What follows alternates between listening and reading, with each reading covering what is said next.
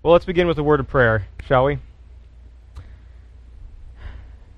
Dear Heavenly Father, we thank you for this day that you've created, and you've allowed us to enjoy so many good things, and you brought us back once again to hear from you and to receive your good gifts. We pray, Lord, that as we study this passage of the fall of man and what sin, temptation took place there, that we would really grapple with the gravity of our own sin and be able to see how temptation looks in our own lives, and that we are constantly being rescued by you, Lord, and having your promises just constantly inundate us even after we sin. Like the moment after we sin, you're constantly there, and your grace is ready to lift us up again. And so we pray that you would encourage us with those truths today. In your Son's name we ask. Amen. All right, so we're back to the third week of our class, and we're discussing, again, finding yourselves in God's story. And just to briefly recap what we've kind of gone over before, the reason why we're discussing this, the kind of understanding God's story and how our story kind of folds into His, is that we're all part of some story. There's always some kind of vision of the good life that we're believing, that we're being told. And it's not a question of whether or not we're being discipled in something, as we said, but what is discipling us? What is teaching us? What kind of vision of what it means to be man are we believing? And what is it, like the myth of individualism that very much affects us, or consumerism, where what we own and possess and what we have is what defines us? So what are those things that are really capturing our hearts and our imaginations? And God's Word has this capacity and this ability to break all those things down and show us the gravity of our sin, but then also God is ready to show us His grace and His mercy. And those are the kind of the 4 Ds that we've been going over this school semester, the school year, is going to be the drama of redemption, which is what we're talking about now, and how that leads to a new vision of what it means to be man, what it means to be humans in this world, what sin looks like, and how God is redeeming us, and how that leads us to praise and thanksgiving and prayer, and that brings about a whole new kind of life of discipleship. And that's something that we constantly need to be rehearsing. That's constantly something that we need to be having someone from outside of us telling us, because our hearts aren't wired for the gospel. Our hearts are wired for what we talked about, this kind of vision of the law, of following this pattern that God has established in creation and trying to bring heaven on earth in our own way. That's kind of what we're wired for. And so we're constantly trying to do that, but the gospel is a totally different word. And the gospel is something that we couldn't conjure up or make up on our own, which is why we need outside voices to speak that again. That's why God had created His church, and that's why God has given us His fellow believers and all kinds of things to get that down into our hearts, into our imaginations. And so the church, like as we said, is like this cosmic drama team where we're rehearsing the vision of heaven and that good life that God is actually giving to us in Christ. And He has all the props that He needs, and He's giving us the script in His Word to tell us what is truly true of us, what is really real of those who have faith in Christ, even though our hearts are going to tell us something different. And so the goal is, again, as we said last week, as we see all the major pieces, the puzzle pieces of Scripture kind of come together, and where those things come together, when we see God really at work in those passages, that's when we see how He's at work in our own lives. So, as we heard from last week, what it means to be God's image bearers. We heard last week that, once again, that we're not created by accident. If you remember from 2 weeks ago, what were some of the things that we said were different about the creation story from maybe the ancient stories of the past, or even the stories that we may hear? You guys remember, if we were talking about how different it was from this creation story. I think any thoughts about how those things were so different? Right. It was purposeful. It didn't come out of chaos, and it wasn't this violent struggle, where violence is what defined the essence of reality for so many different ancient religions, and even for people today, where it's survival of the fittest, a dog-eat-dog world. And that's kind of the vision of creation, or the doctrine, as it were, the drama that so many people kind of unassumingly adopt. And that defines a lot. If you think that at the heart of what it means to be human in this world is violently struggling against your neighbor to get what you want, that's just going to change everything. That's going to change the game.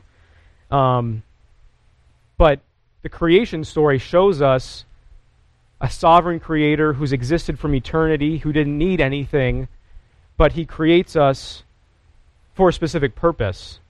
He creates us for a specific goal, and that was so that we could share in his love. We could share in his generosity. And God is actually creating this whole thing. He's creating all these kingdoms and all these creature kings to govern those places, because he's creating this wonderful garden, this lavish place for us to live in, and he's giving us more than we need. He's giving us all these wonderful things, and he's spreading this feast for us in many ways. He's making room for us in the world. And so he's like the most hospitable God that we could even imagine. He's this God who just like is making room for us. And that's what the whole Bible is, this like amazing picture of. So last week we talked about what it meant to be created in God's image, that it was following God himself started, where God is working 6 days and then he's resting on the seventh day. Man and woman was supposed to be these reflectors, reflecting back to God that dominion where his goodness was being shed abroad over the whole world. And that dominion is specifically defined as service. He's a servant ruler. Man and woman were meant to be these servant rulers who were cultivating the garden, cultivating the whole world, and eventually bringing it into this Sabbath and bringing heaven down to earth. And that's what man was supposed to do, and bringing God's glory that he had in the highest heavens and making that cover the whole world. And that is the very nature of what it means to be human. And so when we fail to actually use God's gifts and use his world to bring him glory, things start falling apart. We don't actually use those good gifts rightly. But we're constantly seeking that even today to try to bring about some kind of utopia or some kind of that kind of heaven on earth through our own action. And that's just how we're wired now. And that's why we constantly need to be rehearsing in the gospel. So God created us for that specific purpose, for that peace and that love and justice, to share in his goodness all over the world.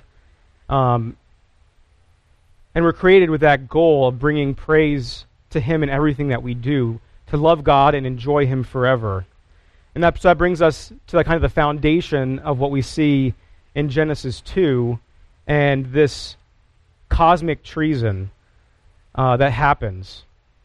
So there's the three parts that we'll talk about today. There was the temptation, there was the actual treason, and then the kind of estrangement or the death that happened after that.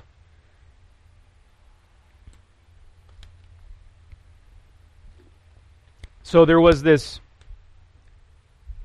lavish garden that God creates. He creates all these wonderful things for man to enjoy and delight in, and he creates all these things for our good. And because it's bringing us to praise God and wonder and awe for what he's done.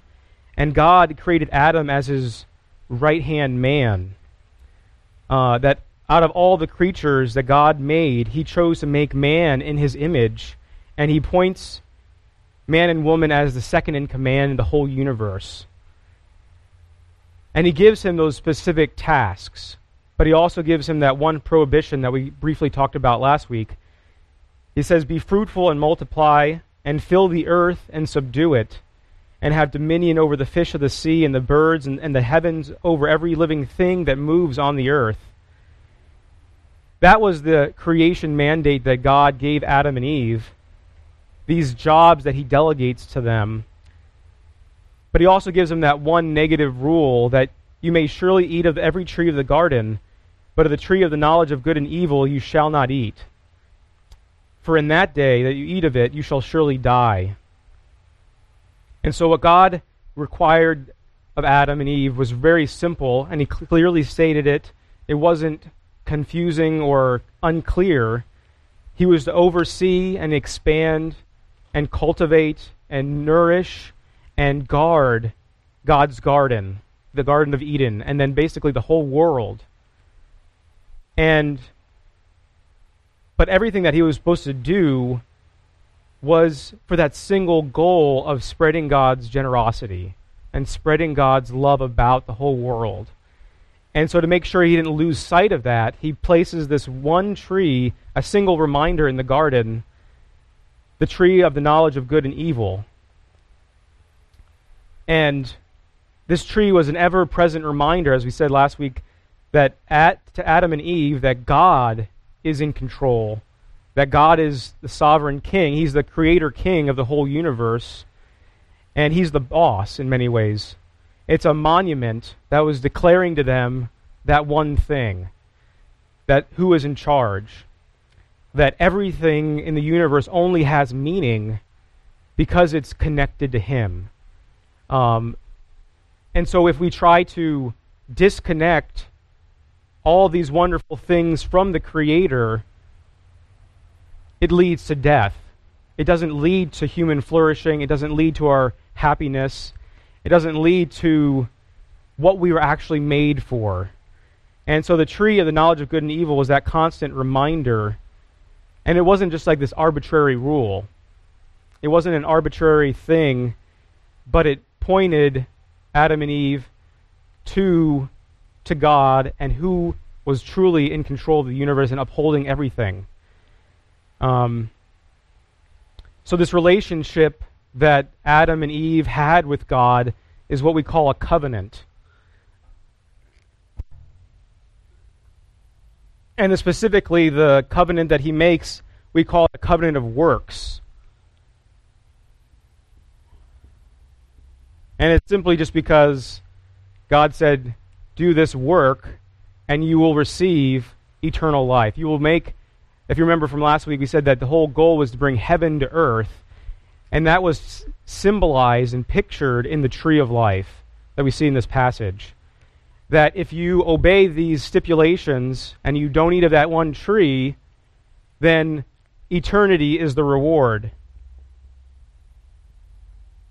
Eternity. So even though Adam was created good in God's image and God said that everything was very good, he still held out some further glory for him in the garden that was seen in the tree of life. That he was going to work and bring about God's generosity to the whole world and bring eternity to everything. What we see at the end of the Bible is the new heavens and new earth.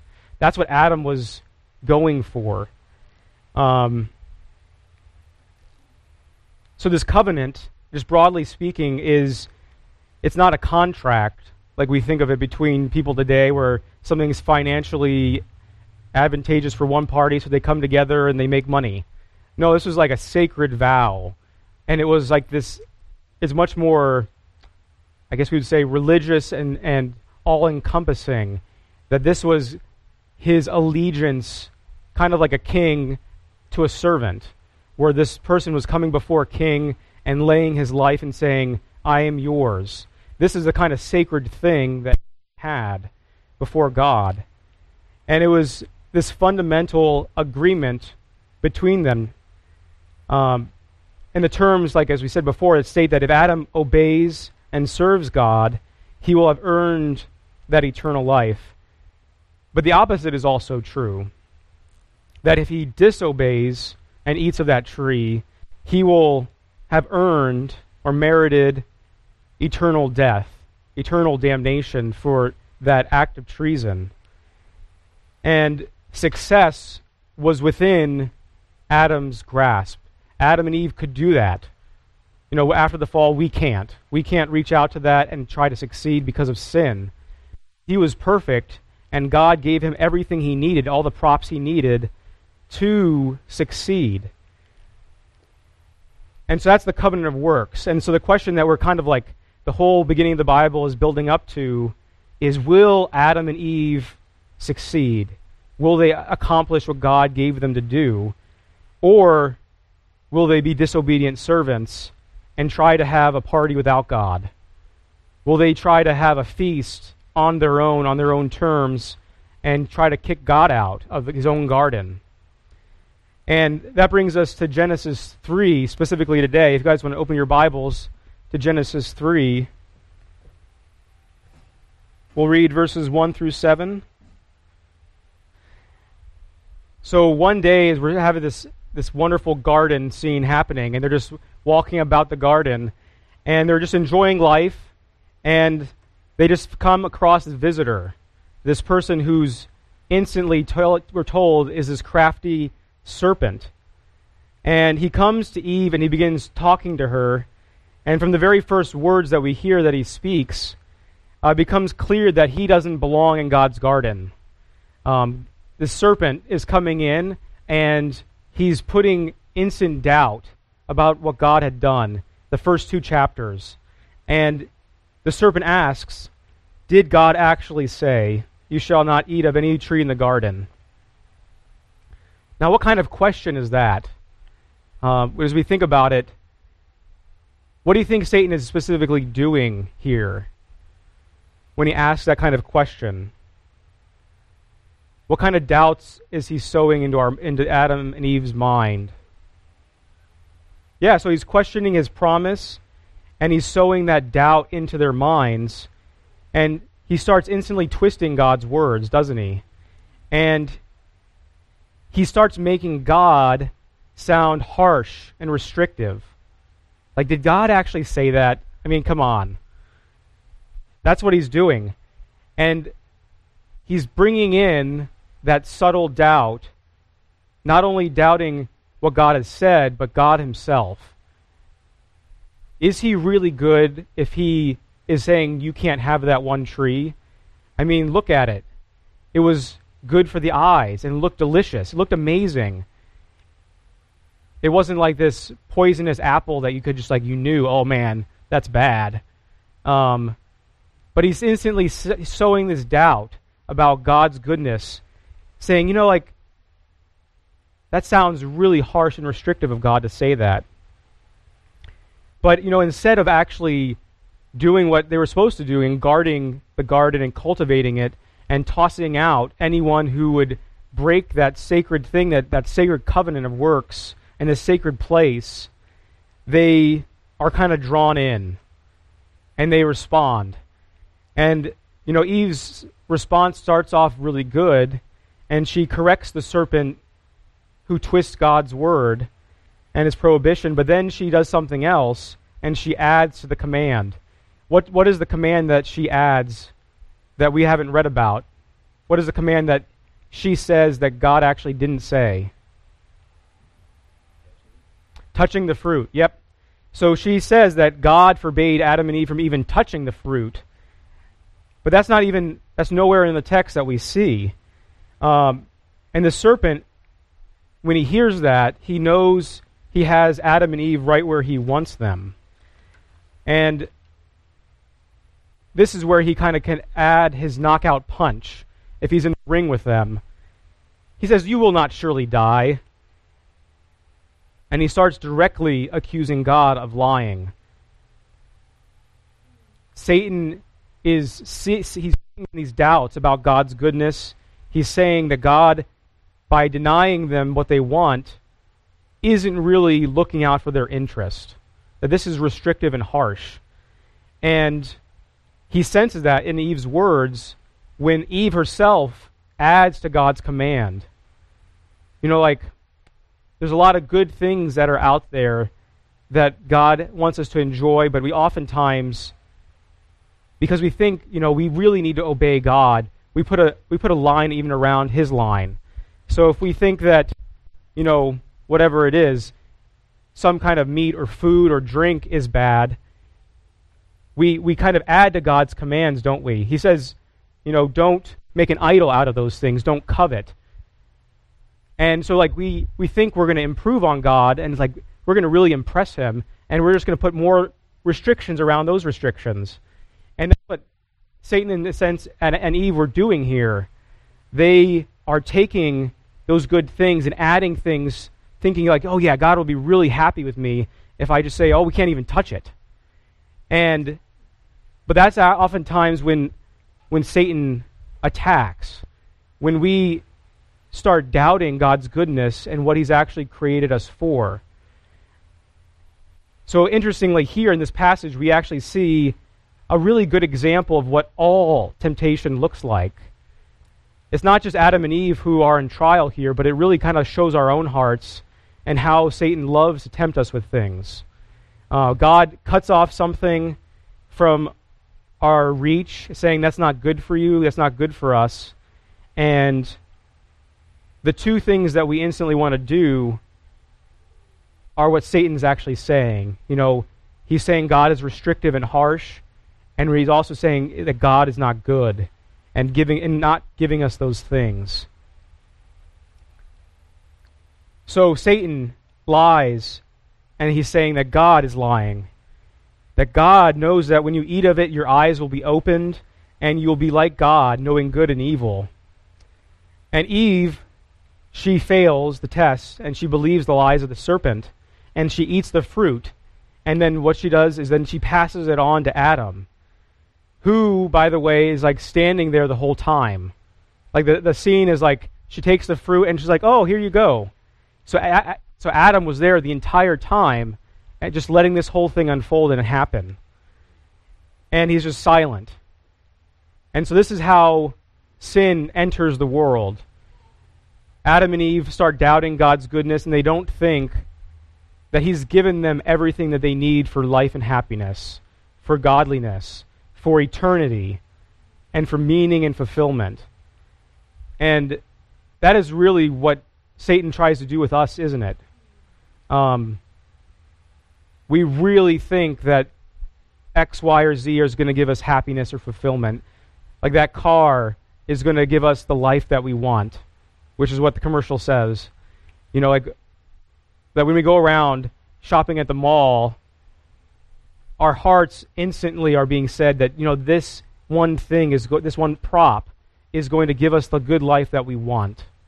And it's not to say we don't go to the mall, we don't buy a car, but the instant posture of our heart is covetousness because of what Adam and Eve had done, that they started doubting God's goodness. And that is why it's the treason that we see here is of cosmic proportion, and God says it deserves death. They are effectively saying to God that they wish that he were dead, and that they want to have eternity without him, that they can do things on their own terms, and they can get by, like the Frank Sinatra song, I did it my way. And I'm the captain of my soul. I'm the captain of my destiny. And I can raise my fist to the heavens and shake it at God. So they desired to overthrow God and overthrow his rule of the universe because being second in command wasn't good enough. And they wanted unrestrained autonomy and power, just like Satan. And this is really a picture of our own hearts, isn't it? This is a picture of what the stories that we're being discipled in, the drama that we're being told and living in, is saying to us. That's what we're being taught and catechized in. It's not a question of whether or not we're being catechized, whether or not we're being, indoctrinated. Everyone is. And this is why we constantly need to see through the Scriptures, through God's Word, what we're actually saying, what we're actually doing. So instead of obeying God, we often want to decide how we should best live our lives on our own. So at the heart of sin is not only the rejection of God's law, that is really important, but it's the rejection of who He is as good, who He is as supremely loving, and that we're saying we don't want His generosity. But if we truly believed that God was good and had our best interests in mind, we would naturally want to obey Him without questioning. But we struggle, all of us do. We struggle with that very thing. And we turn to other things thinking that they're going to satisfy us, thinking as they're going to give us that eternity that our hearts are made for. They're going to fill that eternal hole that only God can really fill. And like Adam and Eve, we're trying to fill it with all those things to find our joy and our satisfaction and fulfillment. And because we're all born of Adam and Eve, we have all likewise committed that cosmic treason. And because of that, it breaks our relationship with God. It creates estrangement where guilt and shame now cover us. And we can't live in the world that God had initially created us for. And that relationship being broken starts breaking down our relationships with each other. And there's loneliness and pain and suffering and disappointment that fill the world. And that's what we see, the estrangement we see in verse 8 and following of Genesis 3. And so they heard the sound of the Lord God walking in the garden in the cool of the day, and man and his wife hid themselves from the presence of the Lord God among the trees of the garden. But the Lord God called to man and said to him, "Where are you?" And he said, "I heard the sound of you in the garden. I was afraid because I was naked, and I hid myself." And he said, "Who told you that you were naked? Have you eaten of the tree which I commanded you not to eat?" The man said, "The woman whom you gave me to be with me, she gave me the fruit of the tree, and I ate." Then the Lord God said to the woman, "What is this thing that you have done?" And the woman said, "The serpent deceived me, so I ate." And the Lord God said to the serpent, "Because you have done this, cursed are you above all livestock and above all beasts of the field. On your belly you shall go, and the dust you shall eat all the days of your life. I will put enmity between you and the woman, and between your offspring and her offspring. He shall bruise your head, and you shall bruise his heel." To the woman he said, "I will surely multiply your pain and childbearing. In pain you shall bring forth children. Your desire shall be for your husband, and he shall rule over you." And to Adam he said, "Because you have listened to the voice of your wife and have eaten of the tree, of which have I commanded you, that you shall not eat, cursed is the ground because of you. In pain you shall eat of it all the days of your life. Thorns and thistles it shall bring forth for you, and you shall eat the plants of the field. By the sweat of your face you shall eat bread, till you return to the ground. For out of it you are taken, for you are dust, and dust you shall return." The man called his wife's name Eve, because she was the mother of all living. And the Lord God made for Adam and his wife garments of skin and clothed them. So here we see the consequence for all that they did. The consequence for sin is death. But the interesting thing is that Adam and Eve didn't just drop dead. That's really the shocking thing in this passage, is that God had said that the day you eat of it, you shall die. But they didn't drop dead on the spot just because they ate of the fruit.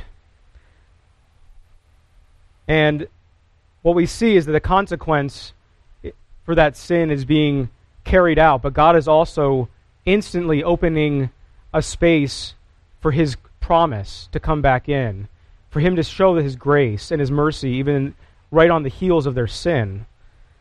As a place that God instantly says, like, all these evil things are going to happen, but he wedges his promise right in the middle of it, that even though they've done all these things, he's creating a space and time for redemption to happen. So if God had instantly executed his justice like we deserved, there would have been no time for redemption. And this just like shows again and again how generous God is, that even in the midst of him basically dealing out the curse, he's saying, okay, I'm not going to bring ultimate eternal death to you right now. There's going to be estrangement, there's going to be judgment, but I'm giving you this time, this space for salvation to come. I'm giving you time and space for redemption. And what we see in the following section is that God then sends Adam and Eve out of the garden, and he shuts the gate. He closes it behind them, and they have no entrance to the tree of life. They have no way to go back into that special fellowship and place, that garden that God had created them for. And he says that death is ultimately what is going to happen. That Adam and Eve are going to have this childbearing pain.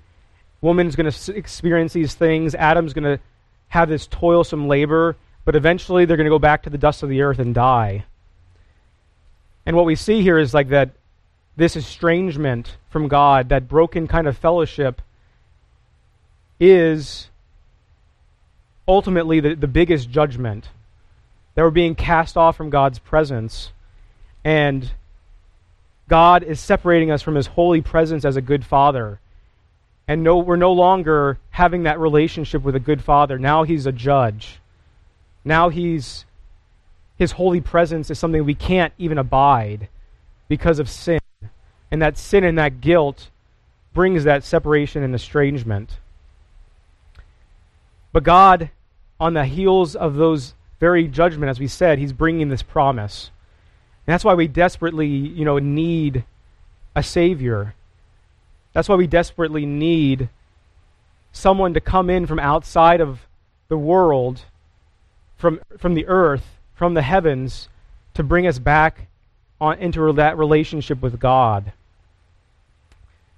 If you guys don't have Genesis 3:15, that passage that we read, highlighted in your Bibles, I really recommend it. Because that's probably the biggest programmatic passage in the Bible that just sets the stage for everything else. I'm going to read it again.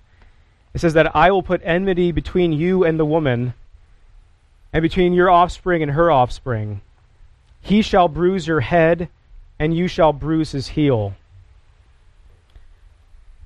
Praise God that even in the midst of the darkest hour of humanity and human history, God just instantly injects hope for Adam and Eve and hope for us. He makes this promise that this reconciliation is going to happen. He's going to do, if you hear, what Adam should have done. Adam should have just taken that Satan by his hiney and ripped him out of the garden and kicked him out and smashed on his head. Like, that's what Adam should have done. But God is like, no, I'm going to send someone who's going to do that. He's going to bruise my son's heel, but I'm going to crush the head of the serpent. God instantly comes in, and he takes the alliance that Adam and Eve had with the devil, and he breaks it apart, and he starts restoring them and reconciling them even now. And this passage, Genesis 3:15, is the promise that echoes throughout the entire Bible. Every promise, every hope of a Messiah and redemption comes out of this one passage. And that's why the many people call it the proto-evangelium, meaning proto like prototype, like the first, and evangelium, which is where we get the word good news or gospel. So this is the prototype of God's gospel promise, where he says, I'm going to do this. Before, in the covenant of works, God says, you shall do this, or you shall die. But in the promise of the gospel, it's all unconditional. He's saying, I will do this. I will send someone. I will promise you the seed, and he's going to do this for you, because you no longer can. And This is the first time that the gospel appears in the Bible. And God is doing that thing that Adam should have done by bringing us back to heaven. He's bringing heaven to earth as the seed. And that's going to be the main themes that we're going to constantly be tracing out. Is there's two battle lines that are being drawn in the Bible. You have the seed of the serpent, the devil, constantly propping up. And then the seed of the woman.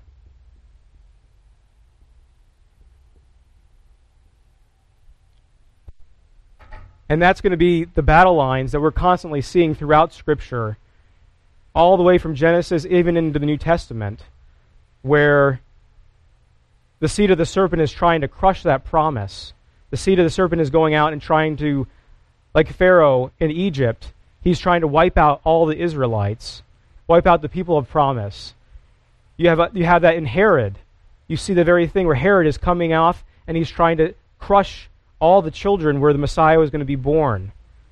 And you have that also, that other line that's going throughout the whole Bible, whether it's through, as we'll see, through Abraham and Isaac and Jacob and the fathers of Israel, all the way to David into the New Covenant. This one promise that God is constantly doing. He's constantly revealing to us.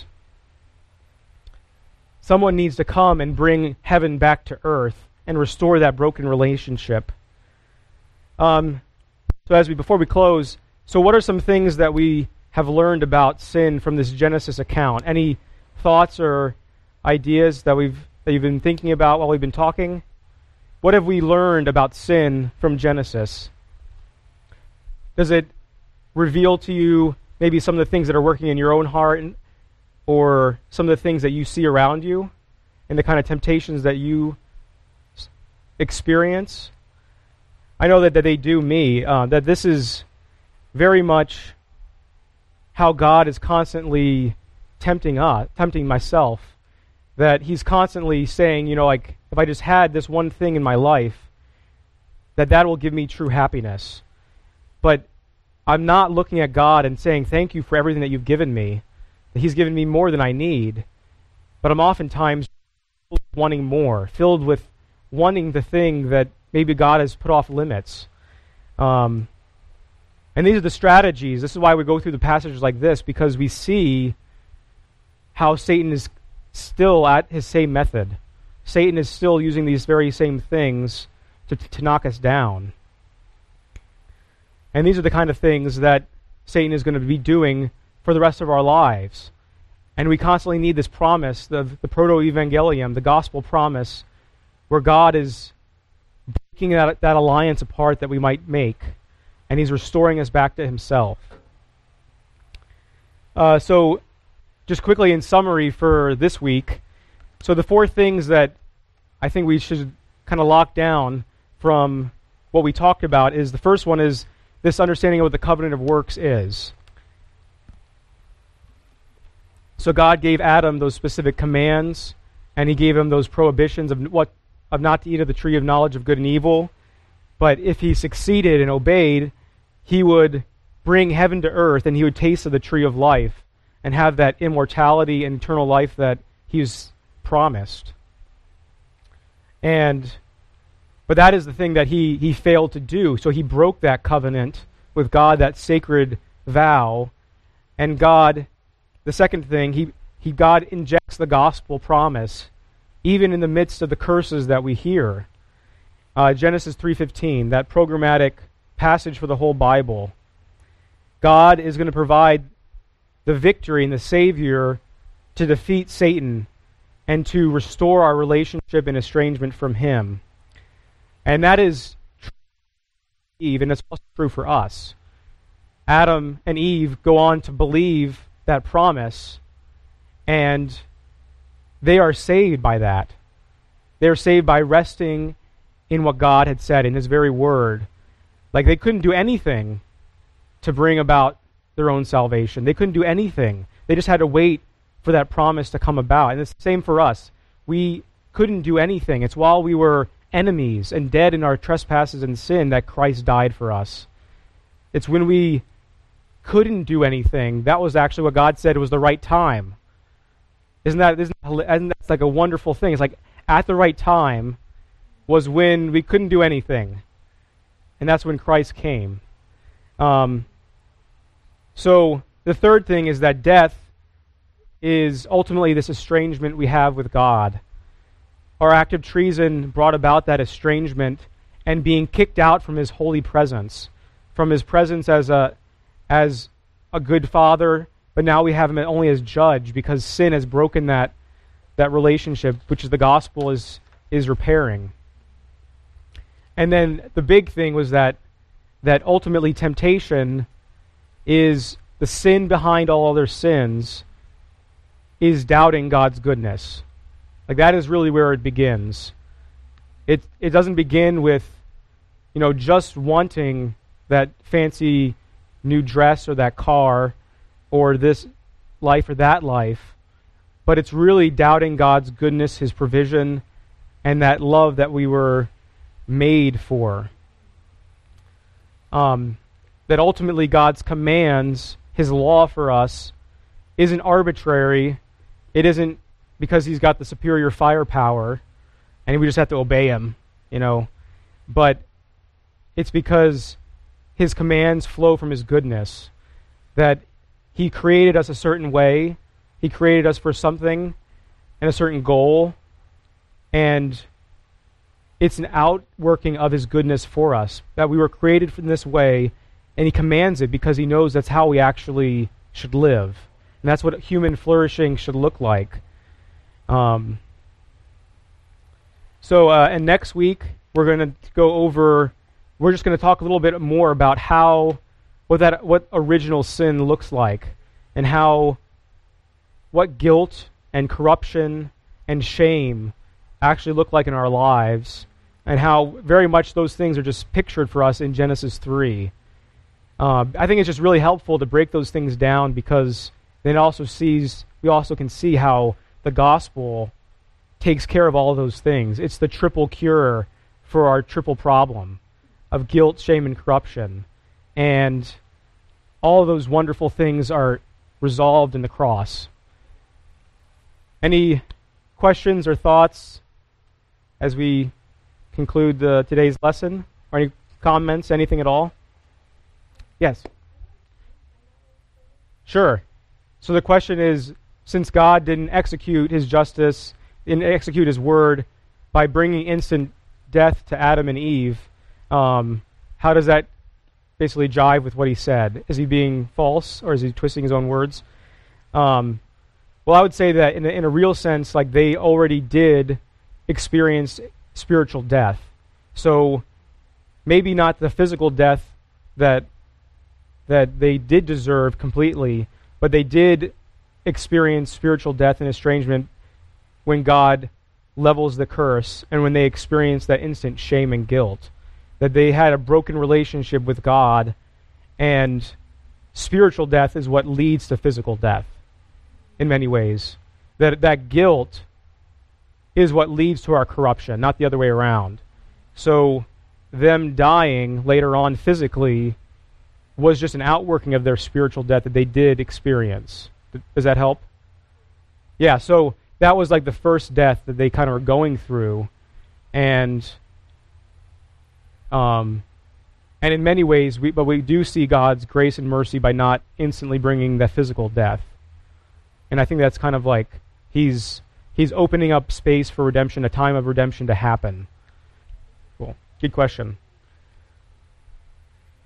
Any other thoughts or comments?